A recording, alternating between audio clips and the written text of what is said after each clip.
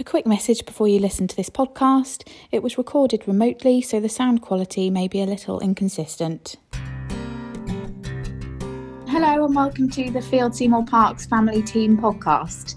In this first podcast series, we are looking at the impact of the COVID-19 pandemic on family law matters.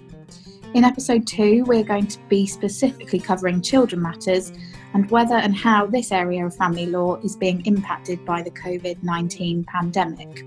My name is Eleanor Curtis and I'm joined by my colleagues Alistair Yap. Hello. And Hannah Sims. Hello. And we are all lawyers in the family team at FSP. So Alistair, first of all, could I ask you to give a general overview of what we're going to cover in this episode of the podcast? Thanks, Ellie. Yes, I'll be providing an update on the latest government advice regarding children moving between households. We'll also be talking about what to do in the event there is a dispute regarding the arrangements for children, and also talking about the ways to resolve that dispute. That's great, thank you. So focusing on COVID and the impact it's having on families at this time, what is the latest guidance from the government regarding children moving between households? Well, actually, the advice from the government hasn't changed really at all since the beginning of lockdown. What the guidance was at the beginning, which was released on the 23rd of March, was that it said where the parents do not live in the same household, children under the age of 18 can be moved between parents' homes. I think naturally this caused a lot of anxiety because I think a lot of parents were concerned they were going to have to take their children to the other parents, even where it was not safe.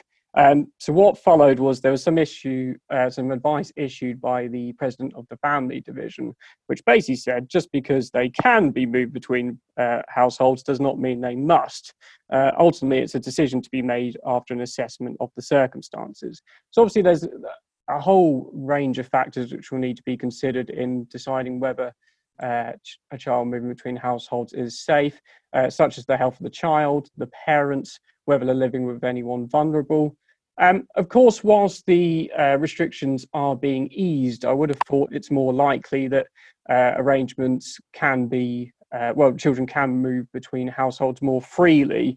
But look, this is obviously an ever-changing picture, and it will depend on everyone's individual circumstances. Obviously, some parents will have some questions about what happens if there is a dispute. I believe, Hannah, you're going to be discussing this. Yes, that's right. It has been one of those areas actually where some parents have had some disagreements between them. For example, I've had a few cases where handovers should have taken place at petrol stations or at a local cafe, for example, which wouldn't necessarily be in the best interest of the children at this stage. Ideally, obviously, the parents should be able to agree arrangements between themselves, and with that in mind, obviously, hopefully, we would hope that the parents would have the best interests of their children at the forefront. And this may well be that you can agree things between yourselves in the first instance. Even if there is a child arrangements order in place or a court-imposed arrangement in place, you can still agree between yourselves to change that on a short-term basis. But, if you really can't agree, and if face-to-face contact can't be facilitated, then you should try and agree between yourselves that indirect contact should be put in place. So, for example, that could be a Skype call, it could be FaceTime, it could just be an ordinary telephone call. If not, if you can't agree, then there are obviously other things that you can consider in order to resolve those things. We spoke a little bit before on previous podcasts about mediation. That can be attempted here. And we will be looking at mediation and other methods of dispute resolution later on in the podcast. But in the meantime, I think, Ellie, do you want to explain what would happen if there's a court order in place? Yes, thanks, Hannah. So if a child arrangement order is in place, parents can agree to alternative arrangements, but these arrangements should always be recorded in writing. And if a parent decides unilaterally to change a child arrangements order, they would need to be aware that in the event of enforcement proceedings being issued by the other parent, a court would need to consider whether it was reasonable to change the arrangements in the circumstances that they were changed. So as you said, Hannah, if arrangements are changed, there is an expectation that at least indirect contact should be made, such as FaceTime or Skype, as you said, as an alternative. And Alistair touched on the advice that the president of the family division gave at the start of lockdown, and said specifically in relation to child arrangements that the key message should be that where coronavirus restrictions cause the letter of a court order to be varied, the spirit of the order should nevertheless be delivered by making safe alternative arrangements for the child. And Alistair, I know you have a number of cases in court at the moment, and I wondered how the courts are dealing with these sorts of matters. Yes, thanks, Ellie. Well, the good news is, I know we spoke in the previous podcast about the divorce and finance cases, and those are the cases that aren't typically being prioritised at the moment and are more likely to be adjourned. The good news with children matters is actually I am finding they are being dealt with pretty much in the same way as they were before lockdown, in that you still get the hearings in the sort of timeframes that you were before. At present, most of the hearings have been taking place remotely. I found most of them taking place via telephone, although it does vary from court to court as to how they actually carry out those remote hearings.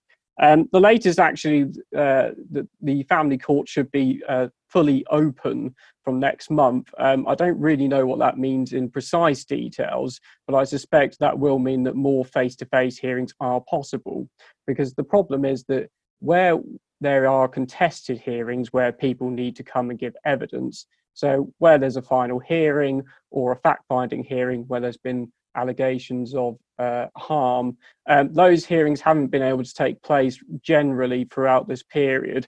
So there is a whole backlog of those kind of cases. So I think it is inevitable there's going to be some form of delay overall.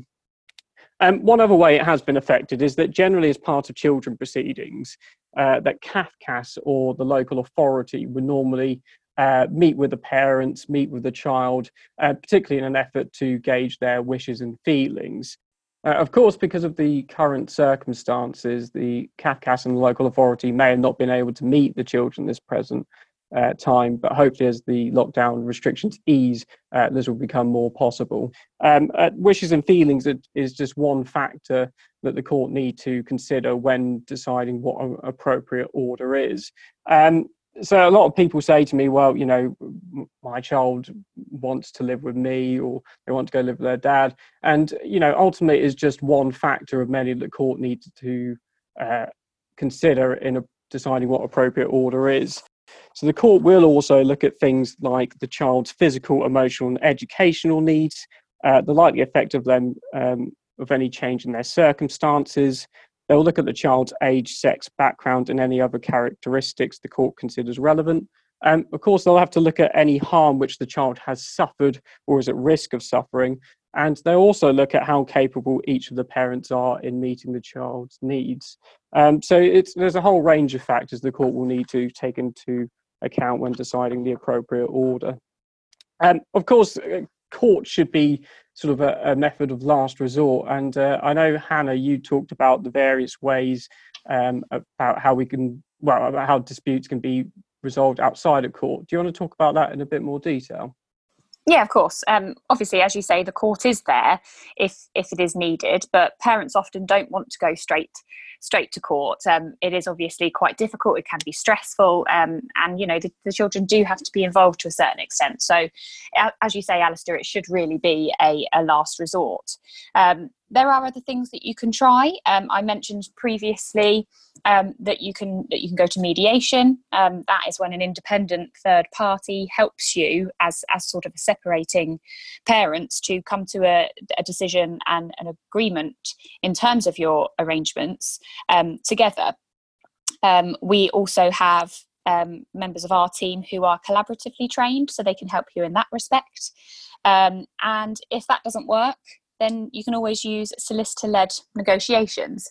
And all of these things at the moment can be done remotely if required. So it's certainly something that you should take into account. Thank you very much for that, Hannah. Not a problem. And thank you very much to you as well, Alistair. Thank you. We hope you enjoyed this episode of our podcast series. All solicitors in the family team at FSP are working remotely and able to provide assistance and advice. If you do need help, please visit our website, which is fsp-law.com, where you will also be able to find articles and resources dealing with this and other family matters. Thank you and goodbye.